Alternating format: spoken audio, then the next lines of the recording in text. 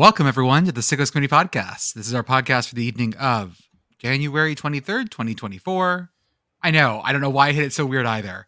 I stopped being able to read numbers for some reason. Thank you, Pitt Girl, for those eyebrows. I meant that more in the sense that, like, how is it already January 23rd? Linear time was a mistake. I thought you were giving me shit about the way I hit that. You hit it fine. I'm just confused, as ever, confused and bemused by the linear passage of time. If I seem a little down tonight, it's not because I'm actually down. It's because my door is open, because I'm the only one at home tonight and my child is asleep 2 doors down. So he has white noise on, but I'm not going to be my usual bombastic self because I would not like to wake him up, please. You mean he doesn't want to hear us yelling about the Chicago rat hole or whatever? No, I don't think he does. And I don't think he wants to hear me yelling about, I don't know, take your pick. I could text him and wake him up. Okay. So fun little look into our lives. I sent these folks a message about 2 hours ago going, hey, if I'm not around at like 8:50 before we record at 9 p.m. Central, text me because I probably fell asleep on the couch. I'm really tired.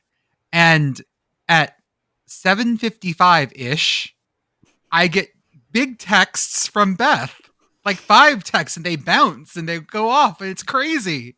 And I'm like, thanks, except I've got an hour left, right? Whoops, time zones. Sorry. Jesus. Tapping the linear time was a mistake sign. That extends to time zones. Mm-hmm. Do you guys know what the biggest change of time is across a land border?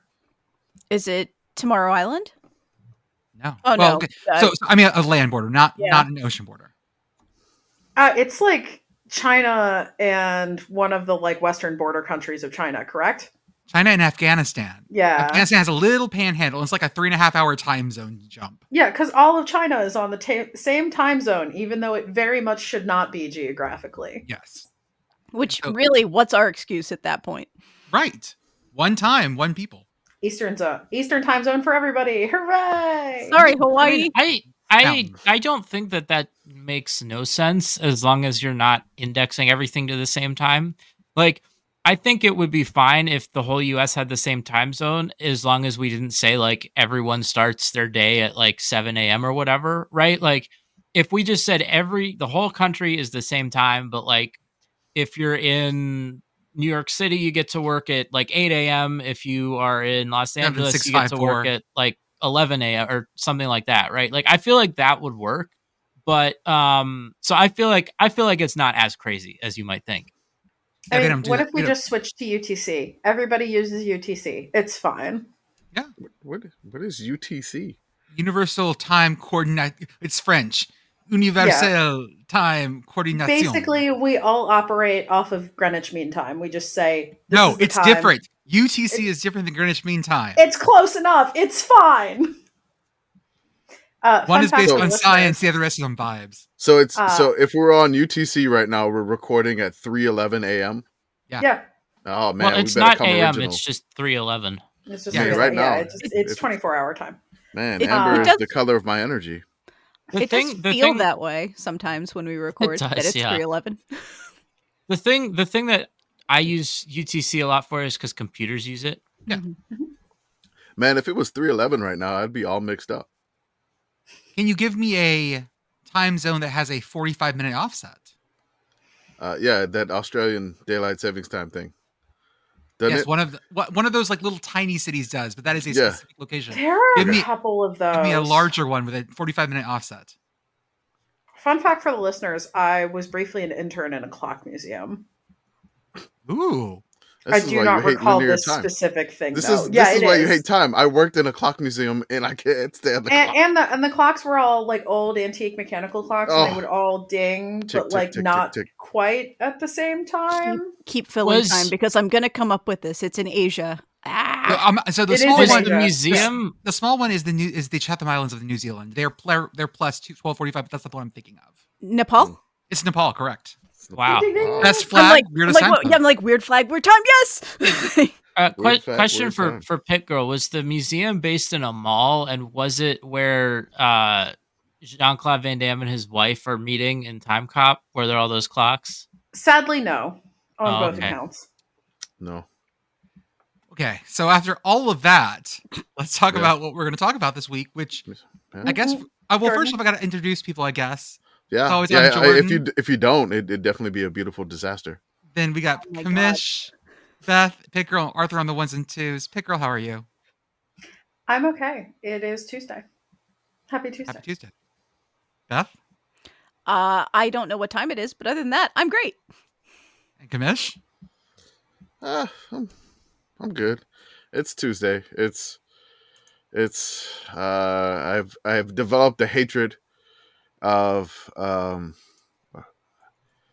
owner of a make of a car, and it has surpassed the BMW. So, ooh, yeah, impressive. Yeah, just in my job, there are owners of vehicles where we get complaints from, and the ones that are the worst to deal with were typically BMW owners. Okay, maybe like a close second, Mercedes. Not necessarily a close second, but because BMW was just I don't know what it was, but yeah, there's been a make and model that has taken the crown there, and it has been. I just never want to see this vehicle again. So I just don't move to Austin. Don't move to Austin. It's an electric car. Yeah. Oh, I think I know what it is. Yeah. They're not built well. You're using it wrong. Would they're not meant to be repaired. Say it again, Arthur. I was gonna say, would the Blade Runner drive it? I think the biggest thing we have to open with in college football world is that the ACC has released their Thursday and Friday night. They're calling them specialty games. Oh God! Like it's like a fancy grocery store. Mm-hmm. It's the market price. We're going to Wegmans. Syracuse and Stanford, come on down. We're having it in the wine aisle of a Wegmans. Duke Elon has never been more at home than there. There's a really cool restaurant, there's a bunch of them now. There's a place called Neighborhood Services in Dallas. It's a restaurant, and they have a menu that is very hard to describe. It's just kind of douchey. So they have a section called Daily Plates on the menu, and on Tuesday it's a double cut chicken parm. There's a meatloaf, a pot pie, those kinds of things. And this feels like at my hipster on my specialty plates menu, one night only. Would you like some North Carolina State at Western Carolina? Would you like some North Carolina State at Georgia Tech? Because those are two real games that are happening on a Thursday night. I think Duke versus Elon does have really strong Friday night vibes. The best is this makes us start to look at some actual conference games that exist in the ACC now, including Stanford at Syracuse on a Friday night. And Cal at Wake Forest on a Friday night. I actually think my favorite of these is a non-con game. Stanford at TCU on Friday, August 30th. Who asked for this? I don't know, but I feel like I should go to that. That's local. You should. That's local. I feel like I should do this. The fact that I have an ACC graphic here that says Stanford TCU and right next to it says SMU BYU is just hurting my brain. Because for a moment, SMU BYU on this makes me feel like that's a conference game all of a sudden. But what conference? I have no clue. Were they in the WAC together? Everyone was in the WAC together. There was, let's see. SMU was SMU ever in the WAC? I don't know. It just feels like they were in the WAC together. For me, the WAC is like the Southern, where just everyone's been in it. They were in the WAC from 96 to 2005. I guarantee you BYU and SMU played in the WAC. I'm just trying to look up the WAC conference. The WAC timeline. The WAC timeline. It's all it looks like out. they played 96 and 97. SMU has never beat BYU. Mm. So okay. So yes, the WAC standings in 1996. BYU, they were actually 14-1 in 1996. Good Lord. They were the 5th ranked BYU Cougars. Utah was 8-4, Rice 7-4, SMU 5-6, New Mexico 6-5, TCU 4-7, Tulsa 4-7, UTEP 2-9. That was the Mountain Division of the WAC. Yep. Yeah, the Pacific Division, which again, make it make sense. The Pacific Division, Wyoming was 10-2. San Diego State 8-3, Colorado State 7-5, Air Force 6-5, Fresno State 4-7, San Jose State 3-9, Hawaii 2-10, and the running Rebels were running to 1-11. Okay. I love all the extremely mountainous teams in the Pacific. That's very good. Mm-hmm. I mean, this is why the Mountain West split off. They realized that they needed a mountain of their own. I am so confused by it. Like, Joe Tiller was the coach of Wyoming? Yeah, in 96? Man. Okay, all right. 96 was a wild time. You could just do whatever. Rest in peace, Joe Tiller. That was after the Cold War and before 9/11. You could just do things. Yeah, history had ended then. Line go up! Yeah. Bill Clinton was just playing saxophone. Everyone loved him. Yeah, I don't know. It was even before the Lewinsky stuff. So this really was the time when things were just okay. Not for me. I was in 6th grade and life sucked, but otherwise it was fine. Guys, you might not believe this. I was picked on as a child.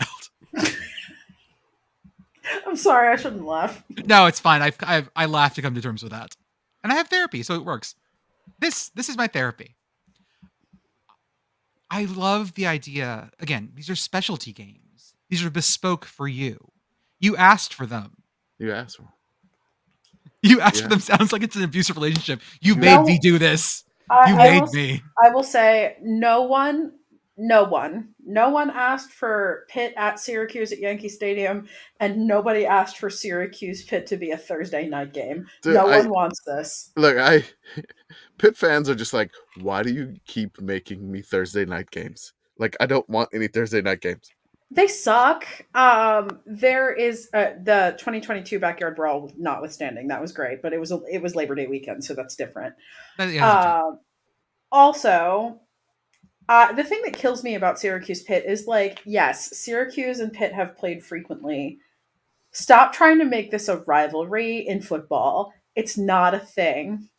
Stop trying to make this a thing. Who else are they going to try to make a rivalry with? I know, but hating Syracuse football is like kicking a puppy. I can't do it. Well, there are no other animals. You have to kick something. Do I have to kick something? Theoretically. Yes. Honestly, Boston College? I am becoming the coach never punts of kicking animals. I will not. The game I want to see on Thursday night is Pitt UNC. That has traditionally been the Thursday night game. Yeah. And those games were always bangers, and now the ACC fucked up their scheduling, and that's not an annual game anymore. Well, and this is what you get. Listen, we had to send UNC to Minnesota. Yeah. That's just the way that this goes. Yeah. It was revenge for last year, which it was a home and home. So. What are the yearly opponents? Did they sorry, I thought they did that before, right? Did the ACC do 3 yearly opponents? Did they keep that? So, yes. They did pods, and then adding all the new teams changed it, and I don't even know what the rules are anymore. Yeah, so there are some teams that have 3 or there are 2 teams they play every year. There are teams that also have 0 annual opponents, right? I forget off the top of my head who it is. It's like the Big Ten then, okay. It's like Penn State doesn't have one. They just did it at random, right? But so there are teams that have 0 consistency in their schedule, which I feel really bad for those teams, right? Because I feel like even if you might not care a ton about the teams you're playing, at least you have something that's an annual thing.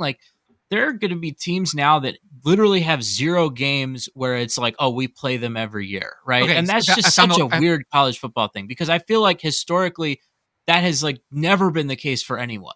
I found the list. So Georgia Tech and Louisville do not have protected rivalries. And here's the 16 games that are protected. Boston College at Syracuse versus Syracuse. That's your rivalry game. Sure. Okay. Boston College versus Pitt. That's your rivalry game. Yeah. No one wants this. Cal versus Stanford. Clemson versus Florida State. Florida State versus Miami. Miami versus Virginia Tech. Sure. NC State versus Duke, in North Carolina versus Duke, North Carolina versus NC State, North Carolina versus Virginia, Pitt versus Syracuse. They're making it a thing. Yep. SMU Cal, SMU Stanford, Virginia Tech, Wake Forest Duke, Wake Forest NC State. Wake Forest, North Carolina is not a rivalry. Not protected. So I would like to add just a tiny bit of nuance to my statements about Pitt Syracuse. I think it is good to play them annually. I would be a little bit sad if we didn't play them annually, but like I think playing a team annually and wanting to play a team annually is still distinct from it being a capital R rivalry. And those are my feelings about Syracuse. I mean, I feel like SMU Cal is going to turn into the heated rivalry of the ACC that we all need. See, I don't know. You feel that way now, but wait till Donovan McNabb Jr. gets to Syracuse. There's got to be something that happens between Syracuse and Pitt to make it a rivalry. There needs to be some sort of bad blood. I was at 76-61. Like, that game had a lot of juice, but it was just that game. The number of times these teams have played without getting there suggests that that is not the case. I mean, like, there are some teams where it's like, oh yeah, maybe if they played a lot, then they'd hate each other. We have ample evidence here. Like, this is the most large sample size non-rivalry I can think of. And I mean, it's just, there's teams that as a Pitt fan, I want to be playing. Syracuse is on that list, right? Like, if we could go back to the way things should be with Pitt as a football independent, Syracuse would be on the schedule. Mm-hmm. But like, it is what it is. My mentality is I want to make the most of it, because like, this is what we got. I mean, that's look at us out here accomplishing greatness. Look, Wikipedia marks it as a rivalry. Okay, we've been over this. Wikipedia has weird feelings about rivalries. They've played 79 times. Mm-hmm. It's ridiculous. They played that much. Yeah. When I was doing the student radio station at Pitt, we did game broadcasts for Pitt football.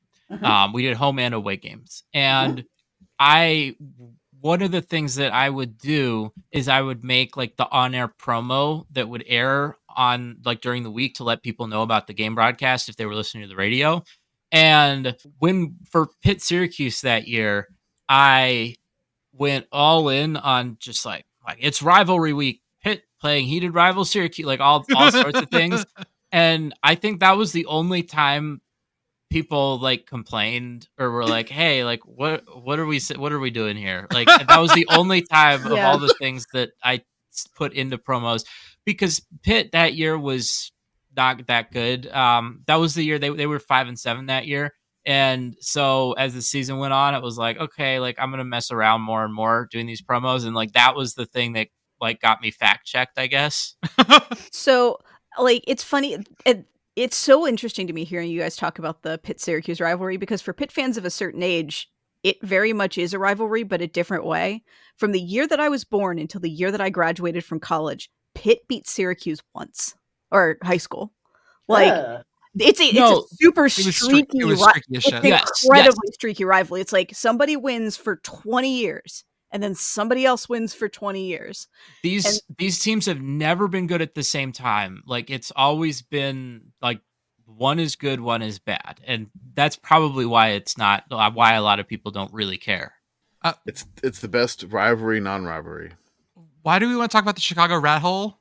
Because we haven't talked about it yet, and I think it's important, and the listeners who may not know about the Chicago Rat Hole need to know about the Chicago Rat Hole. So for people who are not plugged in, Pitt Girl, what is the Chicago Rat Hole? So the Chicago Rat Hole is an impression. Hello, Podcat. This is not the usual Podcat.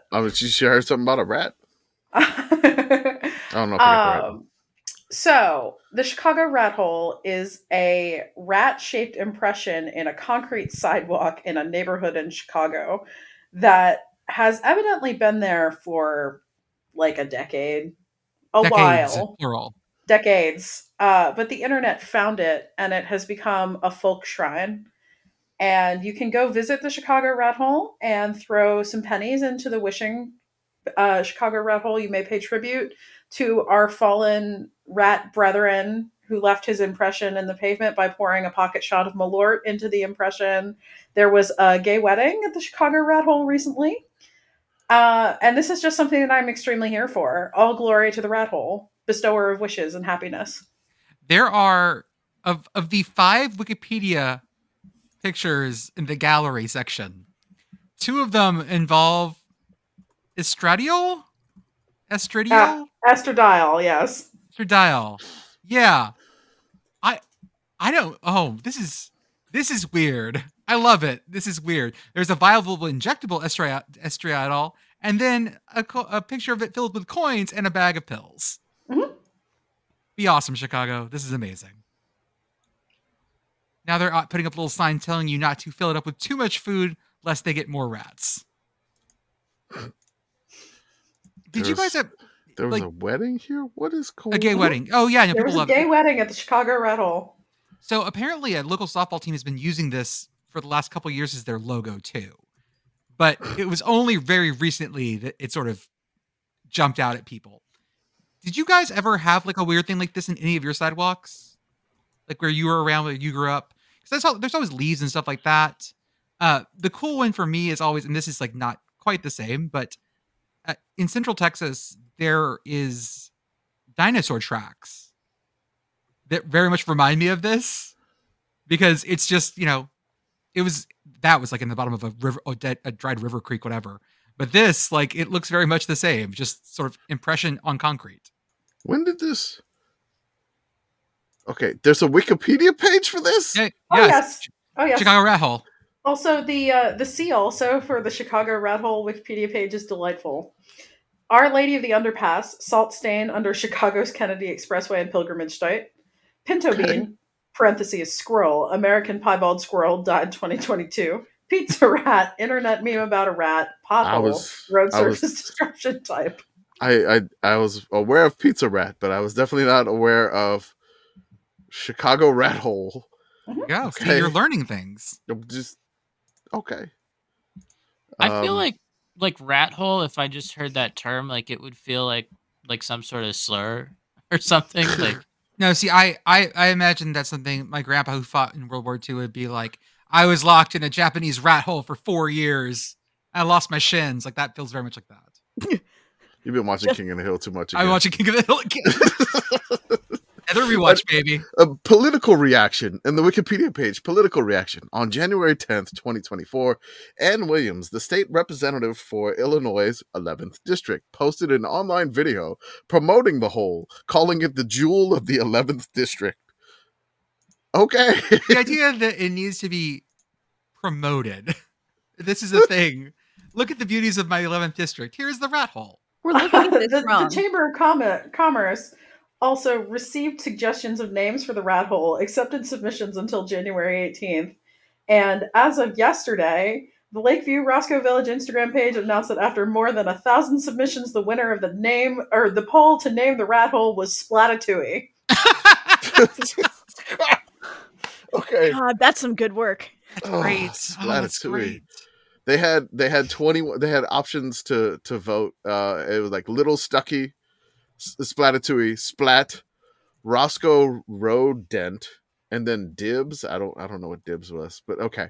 This Wikipedia page has a subsection called "Debate over Origin of Hole." My God, which could also be on Courtney Love's page too. There's 18 sources at the bottom of this Wikipedia page. It's well cited. It is well cited. This is a robust Holy Wikipedia crap. page for a real phenomenon that we have failed to discuss on this podcast until now. You're right. Despite it being extremely within our wheelhouse. So somebody posted, there's a link at the bottom of it, of this page, and it says that there's Chicago Rat Hole as seen on March 4th, 2027 on Flickr. 2007, sorry. 2007, sorry. So yeah, it's been around for at least a couple of decades, apparently. Yeah, and so there's comments from like 17 years ago. It says, wow, what a find. I can't tell if he's actually entombed in there or if it's only an impression. I'm just interested in the new folk religion that's developing around the hole. So the hole, it looks like they have indicated that there was footprints around it, so the rat may have gotten out. Hopefully it's a good story. He is risen. Yes. I'm just going to hope that this is the Rats of Nim fucking with us. Splatitouille has risen again. Okay. What the hell? That's something.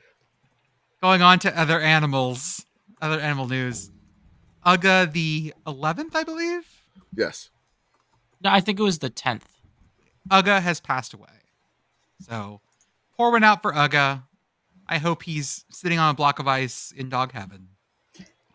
Is this a... I don't mean to be insensitive. Is this a Uga is dead, long live Uga situation, or are we in an interregnum? No, I think they already had another one set to go. They already had another Uga backed up. Well, the Uga that we just passed away had already retired. Okay. Like a year or two ago. And so the new Uga has already been serving. But this Uga, I believe, was still around when Georgia won a national championship. Yes. So definitely, a great and glorious reign, and all the best wishes to Uga and all the other Ugas going forward as well. Yeah. I don't know. I want to say like his family, but like, are they actually? I don't think it's like an actual like. No, the Ugas are actually like a monarchy. They are descended from. So one then another. we're sending all the best wishes then to the Uga family. And we will miss the Dowager Uga. Is that what we call? Is the other Pope alive still? The old Pope? Pope Emeritus. Uga was Uga Emeritus. Emeritus. There we go. Yeah. I mean, thanks to these articles, I learned that the Ugas are crowned via a coloring ceremony. The Uga that just passed away, by the way, posted a 91-18 record from 2015 to 2022, including the 2 national championships, 2 SEC titles, and 7 New Year's 6 bowl appearances. Other animal mascots have been shouting it out today, including Reveille and a bunch of other. So, like, if there's like multiple Ugas at like one time alive, like, I mean, what's the plural of that? Is it like Ugai? No, I think it's Ugas. I do have like, I can't wait until there's a schism among Georgia fans and we have Avignon Uga. Yeah. More like Rome Uga. We'll have one Uga in Rome, Georgia, and then we'll have the other one in Athens. This is very East-West, because actually that actually works great for East-West schisms. I have to ask. Yeah. Did Bevo send a message? I mean, this is the Uga that Bevo sent a message to back at the Sugar Bowl. People got really touchy on Twitter today. They were like mourning Uga the 10th, and someone posted that video, and Georgia fans got really touchy. Bevo has sent his condolences per his Twitter account. He quote tweeted the announcement from Georgia about Uga's passing and said, "Saddened to hear of the passing of Uga the 10th. K reigned over some of the best times in Georgia Bulldog history, one of the great live mascots of all time, a great ambassador and symbol of Uga athletics. Damn good dog." There is no mention of the one time that they met. Yeah, Miss Rev is also in the mentions as well. Yeah, everyone's pouring one out for Uga the 10th. Long live Uga the 11th. Do we think there are more live bulldog mascots than any other animals currently in college sports? Maybe huskies. But I feel like bulldogs are common anyways, like a mascot. I mean, I can having think of one is 3 live bulldog mascots off the top of my head, and I'm probably missing some. I mean, I got Butler, and then you got Uga and Handsome Dan. Yale, yep. Handsome Dan. I think Citadel has a live bulldog mascot still. Not 100% sure though. I don't know. But yeah, I feel like Gardner Webb has one. Yeah, and so does Mississippi State. Oh. So I feel like this SB Nation article by Roger Sherman says there are 28 live dog mascots in college football, but does not specify by breed. Yeah, Drake has one. They do? Yes. His name is Griff the Second. Okay. And also, Georgetown has one. Oh yeah, I knew that. Yeah. Sorry. So it's got to be bulldogs. It has to be bulldogs. If it's not like horse. But I feel like fewer people because have of number of people who have horse. I guess so. Okay, our next thing for college football is that Iowa, as of January 23rd, has an offensive coordinator. No, not yet. They're still thinking about this. They got lots of time. The coordinator watch, still going. Like every time I post about it, there's Iowa fans that are saying that people have turned this position down. And this is just rumors that this happened. I think like the former Wisconsin head coach Paul Chryst turned this down. I don't know if I've that's seen that a bunch with no citation, with no sourcing, like none whatsoever. It's just like crazy rumors. I got nothing. If it's not coming from like Scott Docterman from The Athletic, who's plugged into that, or if it's not coming from Hawkeye Elvis, or Heavens, I'm not going to buy. Although Heavens says deep fake, so I don't trust him either. Well, I mean, although I can usually tell his deep fakes because I know to look for them. I know to look for the deep fakes when it's happening. So I love how this is just still carrying out. It's just there. There's no Twitter, like rumor mill, like nothing. It's just like, hey, it's just not filled yet. We haven't.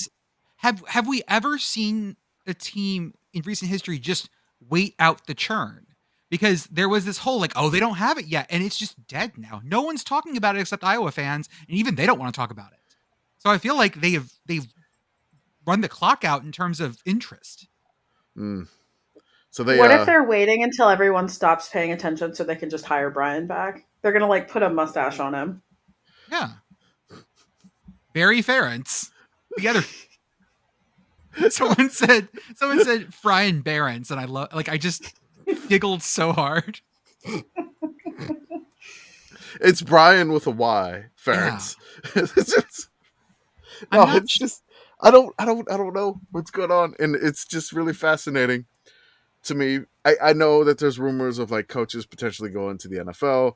Will they? Won't? I mean, like the Harbaugh saga. Is that what we're going to do now? Okay, that's what we're doing with the rest of this episode. We're talking about Jim Harbaugh NFL rumors. Oh, cool. The episode's going to be 5 minutes long. Good night, everybody. Because he's going to the Chargers. That's rumors from On 3. Don't care. Doesn't matter. Like, I haven't seen anybody else post it. I did a big text post where I just put Harbaugh's like close-up face and then just put NFL ? It was good. Yeah, that's what I feel like all these people Can I complain about those big image posts? Not ours, but other people's. Because what I'm going to complain about is that they've gotten less useful. Because it used to be you had a picture of someone, and then the text at the bottom at least said who the person was and what they were doing. But we are not there anymore. Nope. It simply is a picture of someone. It says who broke whatever story it is, and it says breaking. But there's no context as to who the person is and what they're doing. That's why I'm making fun of that now. Yeah. Because that's what it turned it. That's the whole reason I'm doing that now. Well, it's I know, it's just like but big they've text gotten on worse photo. than you. They've gotten worse than you. Because yours said NFL. It actually meant something. The correct answer would have been just a picture of Jim Harbaugh and gone breaking Sickos committee. And that's it. Yeah, Okay, no, I'll the do ones that next the time. ones that like Waj tweets Don't where it's fucking just do that, like please. breaking news, like it doesn't just say it once, like it's like just like Breaking, repeat like breaking news, and then like the biggest thing in the graphic is his name. I mean that's ego right there for you. But no, Jordan, I got missed something for the vision board. Yeah. I do miss the like. We need to get back to the ones that made good meme formats, right? Like the one of like Vince Carter, like I got one more in me, or like the Mbappe, like I will be there no matter what. Like that's we need to get back to that, like putting a quote on a graphic and then people meme it.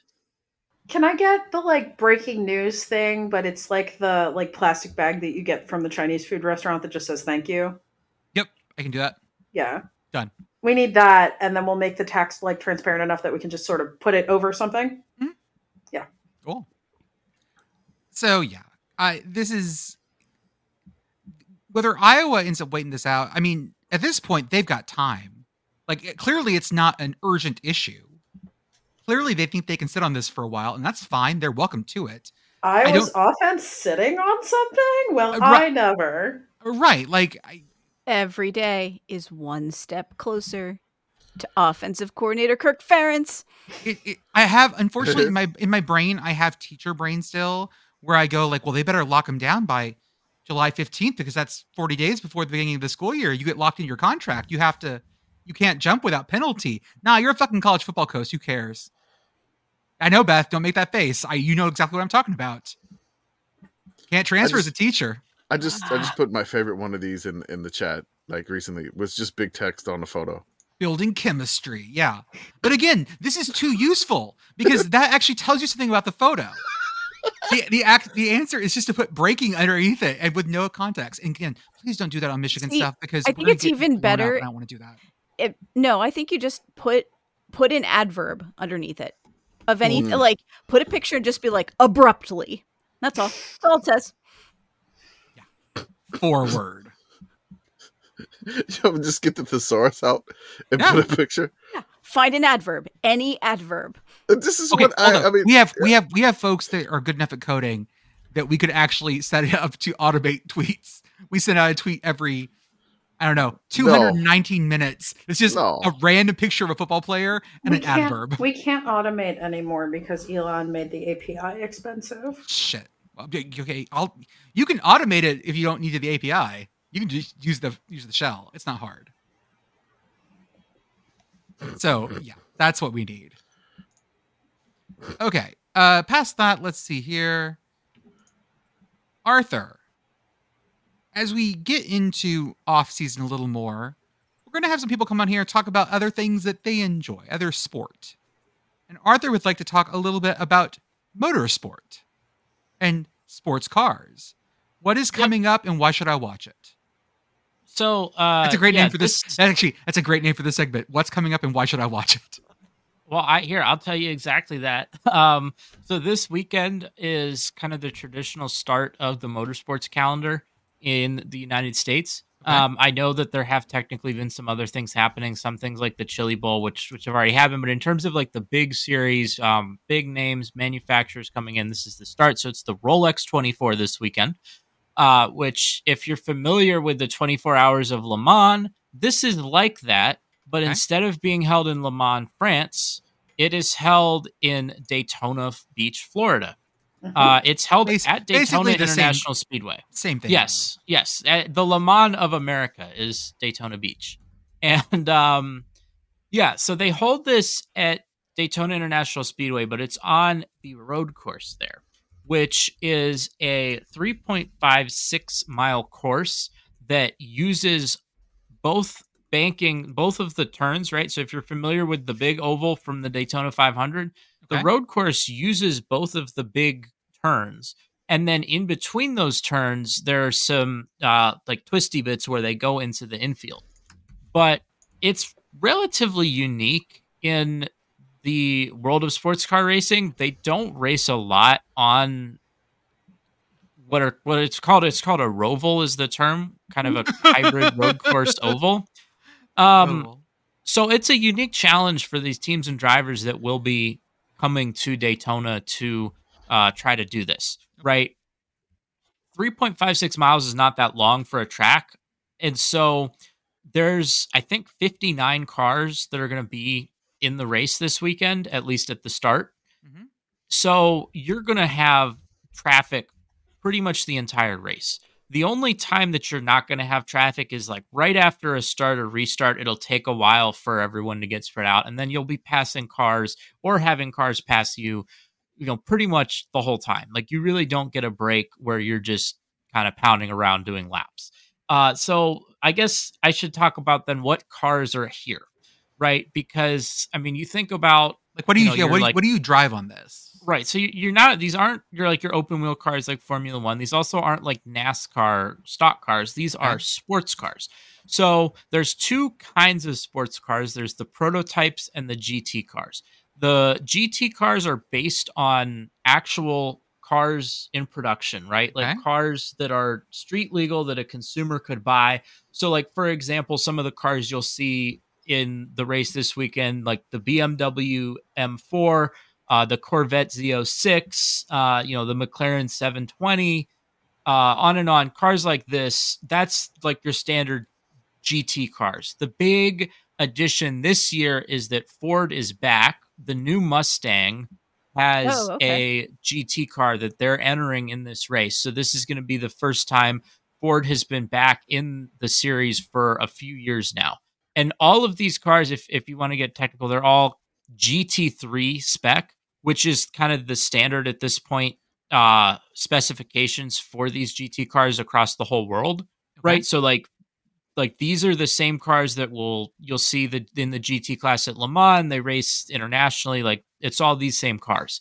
Then you also have prototypes. So prototypes are not based on production cars. They're not street legal. They look super futuristic. You know, they all have one driver kind of sitting right in the middle in the cockpit, and that's kind of it. And then there's a lot of body work behind. So they're pretty similar to like open wheel cars if you've seen like a Formula One car, except it's like the wheels are not open. They're all enclosed, and you know, they're doing a lot of stuff that they can have specially engineered for aerodynamics that the GT cars can't. So then within these different kinds of cars, then there's two more important designations. The one the one that we have to talk about next is who is driving, right?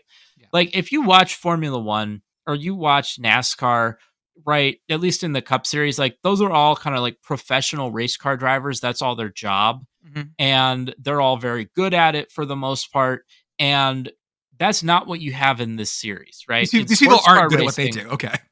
Well, so in sports car racing, you have those people.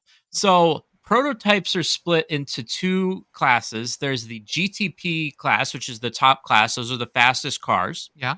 And those are all professional drivers. So every single person that gets in the car, actually, there's one amateur driver on the start list, but we'll get into that. But so these are all also like manufacturer supported. So the funding model for these sports car teams, right? We're used to watching college football where TV money plays a lot of it.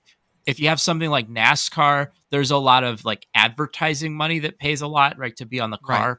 But the way that money works in sports cars, there's kind of two main areas that the funding happens. That doesn't mean there aren't others, right? There is some TV and you know, prize money here. There's some advertising. If you have a brand, you can get on, but that's not what's paying the bills. So there's the two things are manufacturers, right? So companies like Honda, General Motors, Porsche, which I guess is the VW conglomerate. They're paying some of these bills, and for the GTP, the top class with all these pro drivers, that's who's paying for those. Okay. Then there's the amateur category of prototypes those are called LMP2s. And those, every LMP2 car has to have what is known as an amateur driver in their lineup.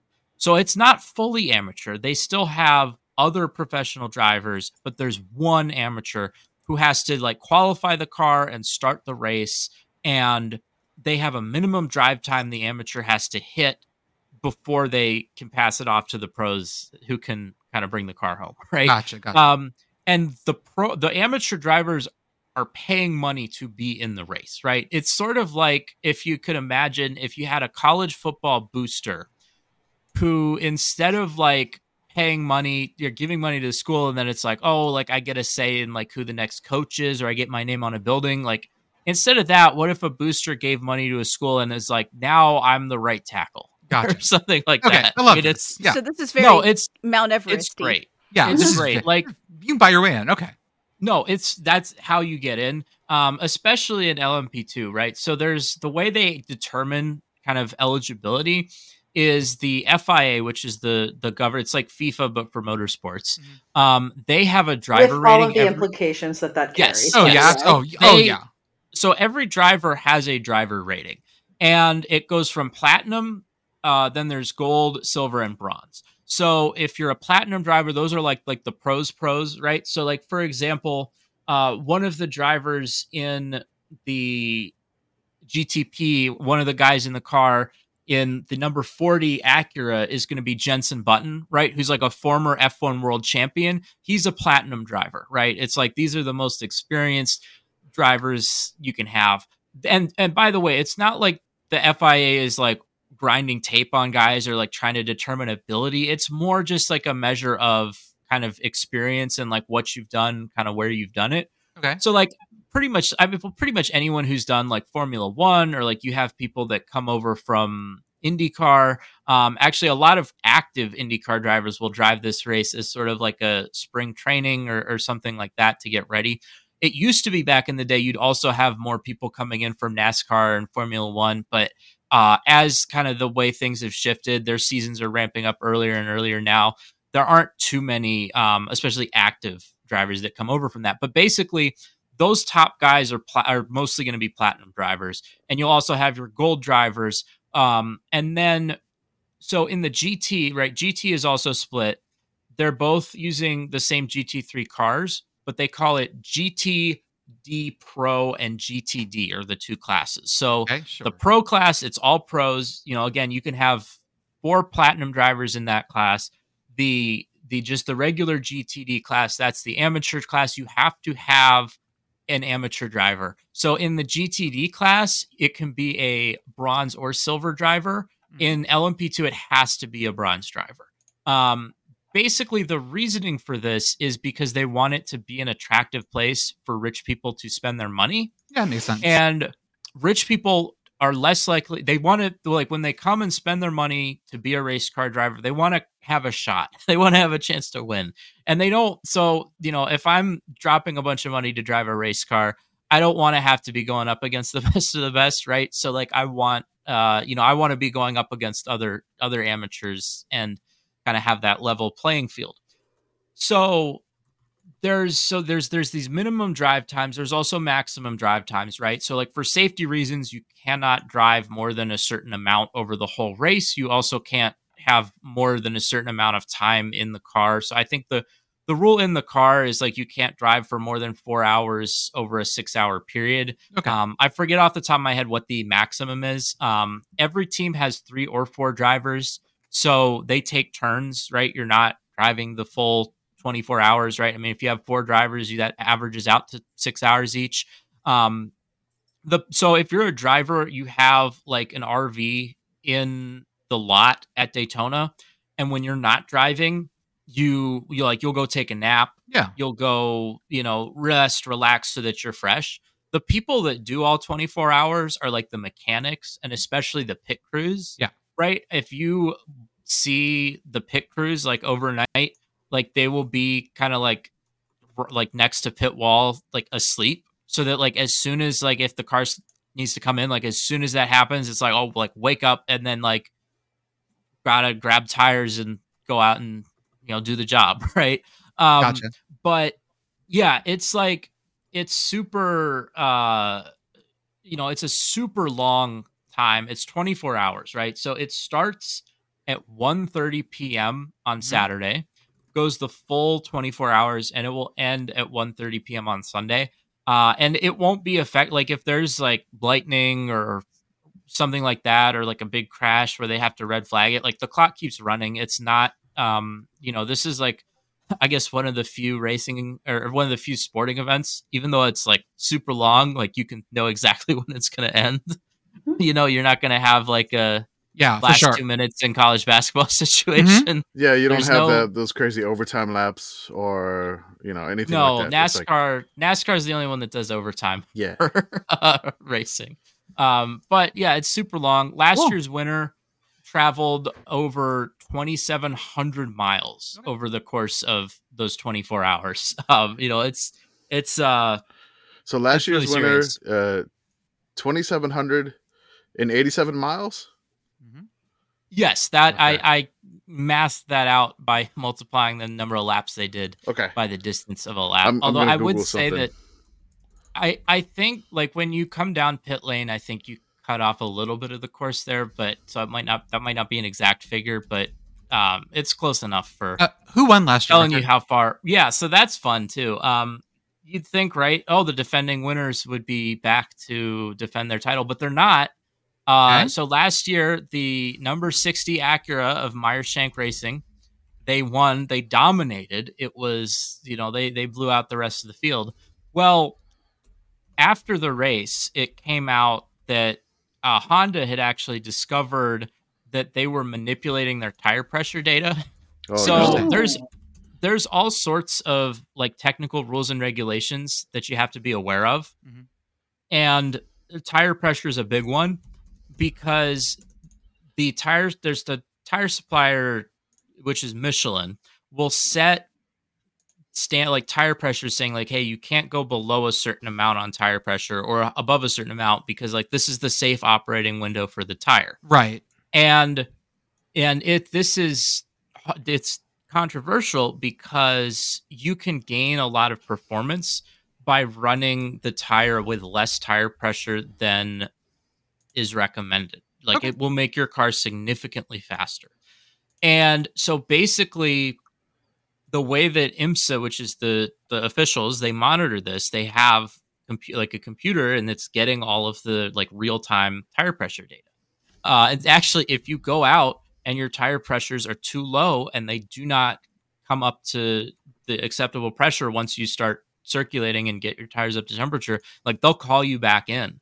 And if it happens more than once, they'll give you a penalty. But what the number 60 team did was they just like faked all the data that was going back to IMSA and ran their tire pressures super low. How low? We don't know because they weren't doing it right. But that's some cheating ass cheating. I love that this is combo Dieselgate Deflategate. Yes. This is amazing. Oh, it really is. It really is. So Honda was actually the ones that cut ties with them. They basically said like you're fired, right? Because the manufacturers are in the case of these top GTP teams, they are the ones that are paying the bills. And Honda said like, this is not how we want to win, and they basically fired the team. They said you're no longer going to drive our cars. So that team is no longer there this weekend. All right. So I have a comparable now. Go for it. Bring it back to college football a little bit here. So last year's winner traveled approximately 2,778 miles, right? Yeah, right. So no, you're dyslexic, but close enough. Okay. What, 2,700? 2,787 miles. 87 miles, yes. I will transpose numbers like nobody's business. And I always forget the negative in math. But yes. So Seattle to Piscataway, New Jersey. 2,848 miles. Okay, so that's that. It's that in 24 hours. Okay, that is a conference game now, and that's going to be a conference game. All right, so 24 hours in a prototype race car, not enough to get Dayton International Speedway. I'm sorry, Daytona, not Dayton. Jesus, Daytona International Speedway. It is the the 24 hours of the Big Ten. I like the idea of turning the Daytona 24 hours into a cannonball run instead. Yep, exactly what I was thinking. Yeah, that's right. Yeah. Yeah, that's so I want to before cuz like so I want to tell you guys where to watch this, right? So NBC, if you're in the US, right? NBC will have like the start and the finish of the race. Okay. So right like at 1:30 they'll go live, and then I forget exactly when they come back on air for the finish, but you can watch that there. Then in between for most of the race it alternates between USA Network and Peacock. Okay. And I believe this has been the case in the past. I haven't double checked this, but I believe if you just have Peacock, like you can watch the whole thing there. Then also if you, or just your IP address is not in the US and you're in a country that doesn't have a TV broadcast for this, IMSA website, they have like a streaming thing, and as long as your IP address is not in a country they have a deal with, then you can get their feed. Which their feed has different announcers than the NBC feed, and a lot of people really prefer the IMSA announcers over the NBC. I would say that the NBC feed is a little more geared at people who are maybe tuning in for their first time, or especially tuning in being a fan of other motorsports. It's like the NBC feed is a lot of spotlighting like IndyCar and F1 and NASCAR drivers in the field. And so, I know people have preferences there, and some people like to maybe not be in the US.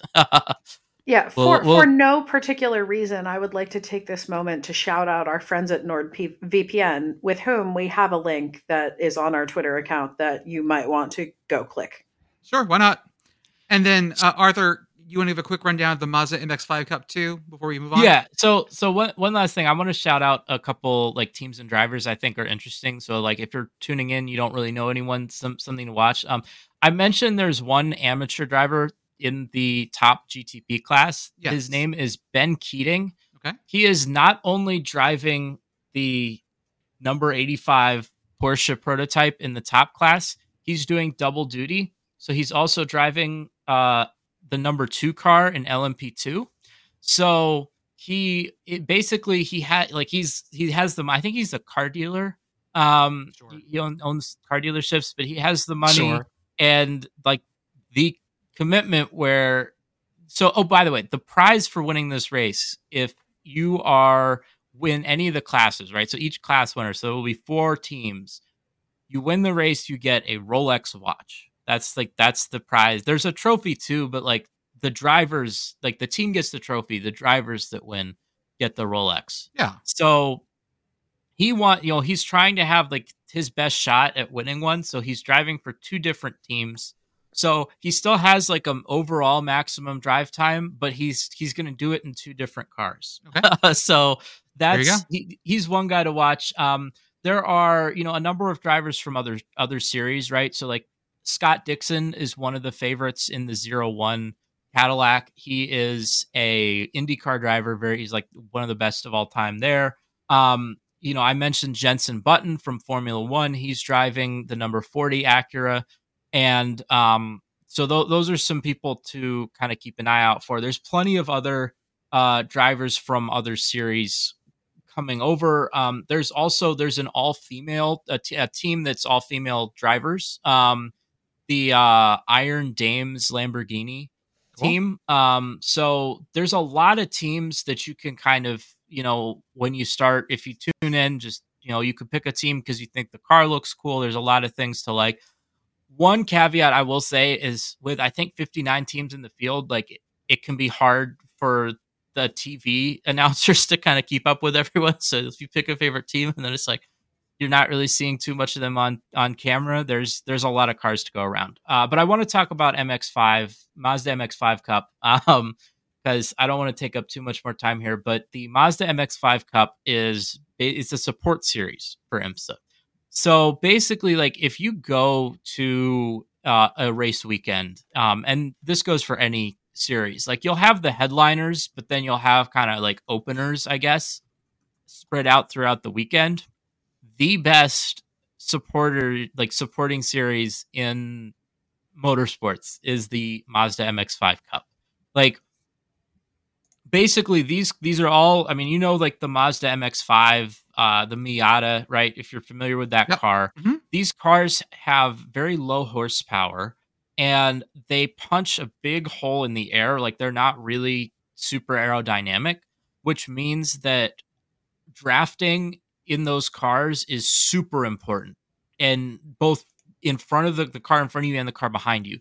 So these cars are racing on road courses, but they race kind of like NASCAR on like a track like Daytona or Talladega.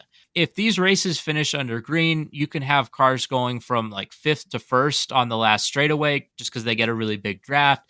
You can have 5 wide finishes. This is like, if you watch one motorsports series all year, like make it this one. And if you want to watch this, great news. It doesn't matter where you are, right? You can watch anywhere in the world on IMSA's website, on their streaming thing, or you can watch on racer.com, which racer.com, they just have like a YouTube live stream that they embed into their website. So you can also just find that on YouTube. So like if you have like a smart TV or something, best way to watch stuff. You can find it that way. So the race 1 this weekend is at 4:15 Eastern on Thursday. And then race 2 is at 10:15 a.m. Eastern on Friday. So that like that is, in my opinion, going to be like the best racing that you can watch. So I think the Sickos, the Too Fast, Too Sickos, hopefully we can tweet out that link when the races start to give everyone a reminder. But yeah, go watch that one. And you really should click our link from NordVPN, regardless of if you need it or not. It's a good link. Click. Just point of order question. For these 24-hour races, whenever we talk about broadcasting the entire thing, is that one broadcast crew that just has to talk nonstop for a day? I hope not. So the talking people will rotate, but like there are people I think on the crews. I'm not sure behind the scenes. I know the on-screen people will rotate. And actually, here's another fun one.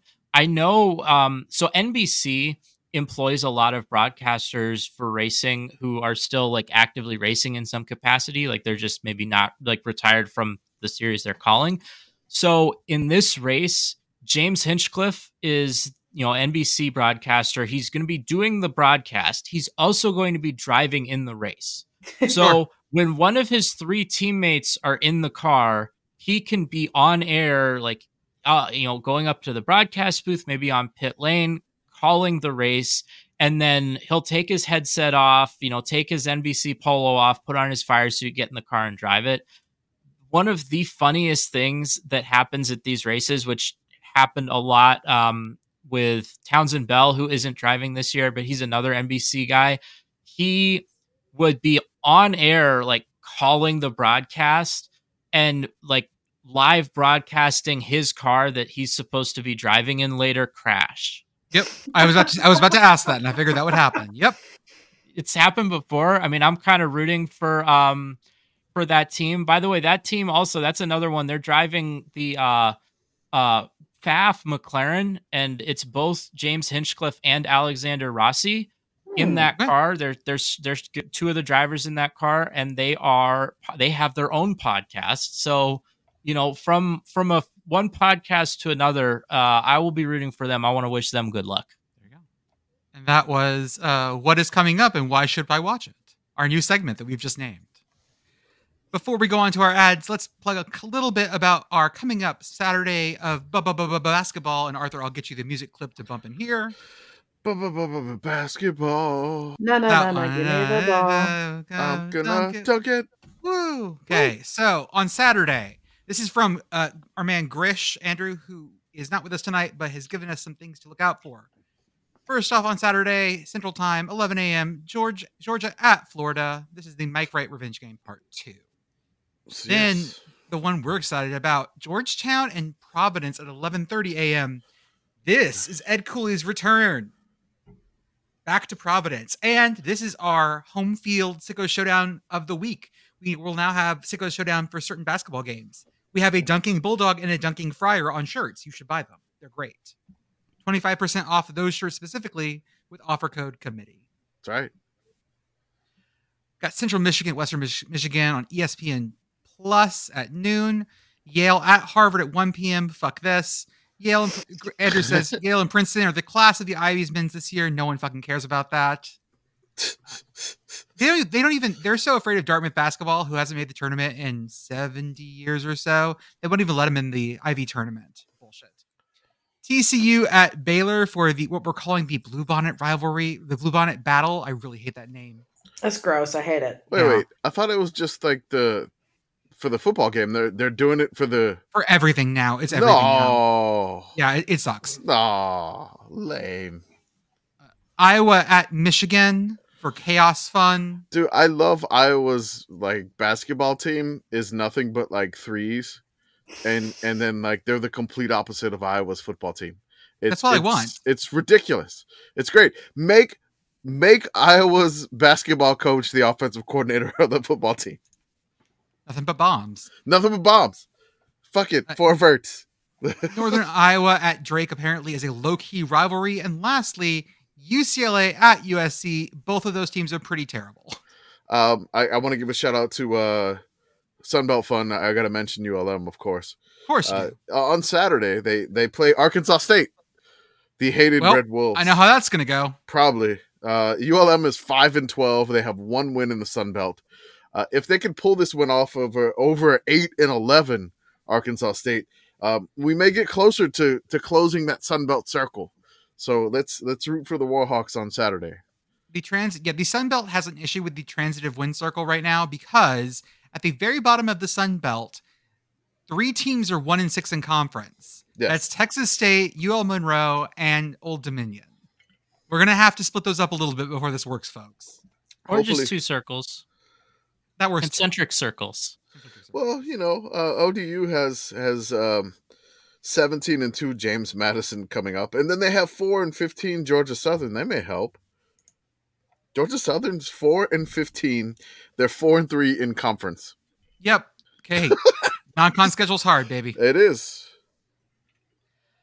So before we go into our second half, let's talk about the things we're going to plug. As always, join our Patreon/Discord. You get to join in with all the fun stuff we do during the day. You get to catch on with all the extra things we're adding on this off season, give us feedback, stuff like that. You also get access to our Patreon podcasts, including Commish's Corner, which will be back, which we've got, I think, 14 episodes of that if you haven't listened to them, and we'll have more coming soon. We also have our merch store at sickoscommittee.org, our YouTube channel, our Instagram, our Substack, where Commish and other folks are writing for the best season of all time for teams who stopped having a football team. That's right. We got folks at all levels now sending us stuff. We have I saw people were sending us like NAIA teams. NAIA teams, like they're like, hey, this team doesn't exist anymore. You need to talk about them too. And I'm like, oh God, like what type of Pandora box have I opened by doing this? It's been fun. The one that came out today was Vermont. That was great. It was a lot of fun. It's fun to go through that. I'm glad they have a club team. Shout out to Buddy Stevens, rest in peace. He actually donated a lot of their equipment to allow Vermont to have a club team when they came back in 2007. I know it's not Division I, but it was pretty cool that Buddy Stevens donated that to the Catamounts to let them have the club team. So that was awesome. We got Portland coming on Friday. I think I'm going to try to time these on Tuesdays and Fridays. Just to do that, maybe it'll change a little bit. And I'm trying to get ahead. I'm working on another one, which is I'm dying laughing about again.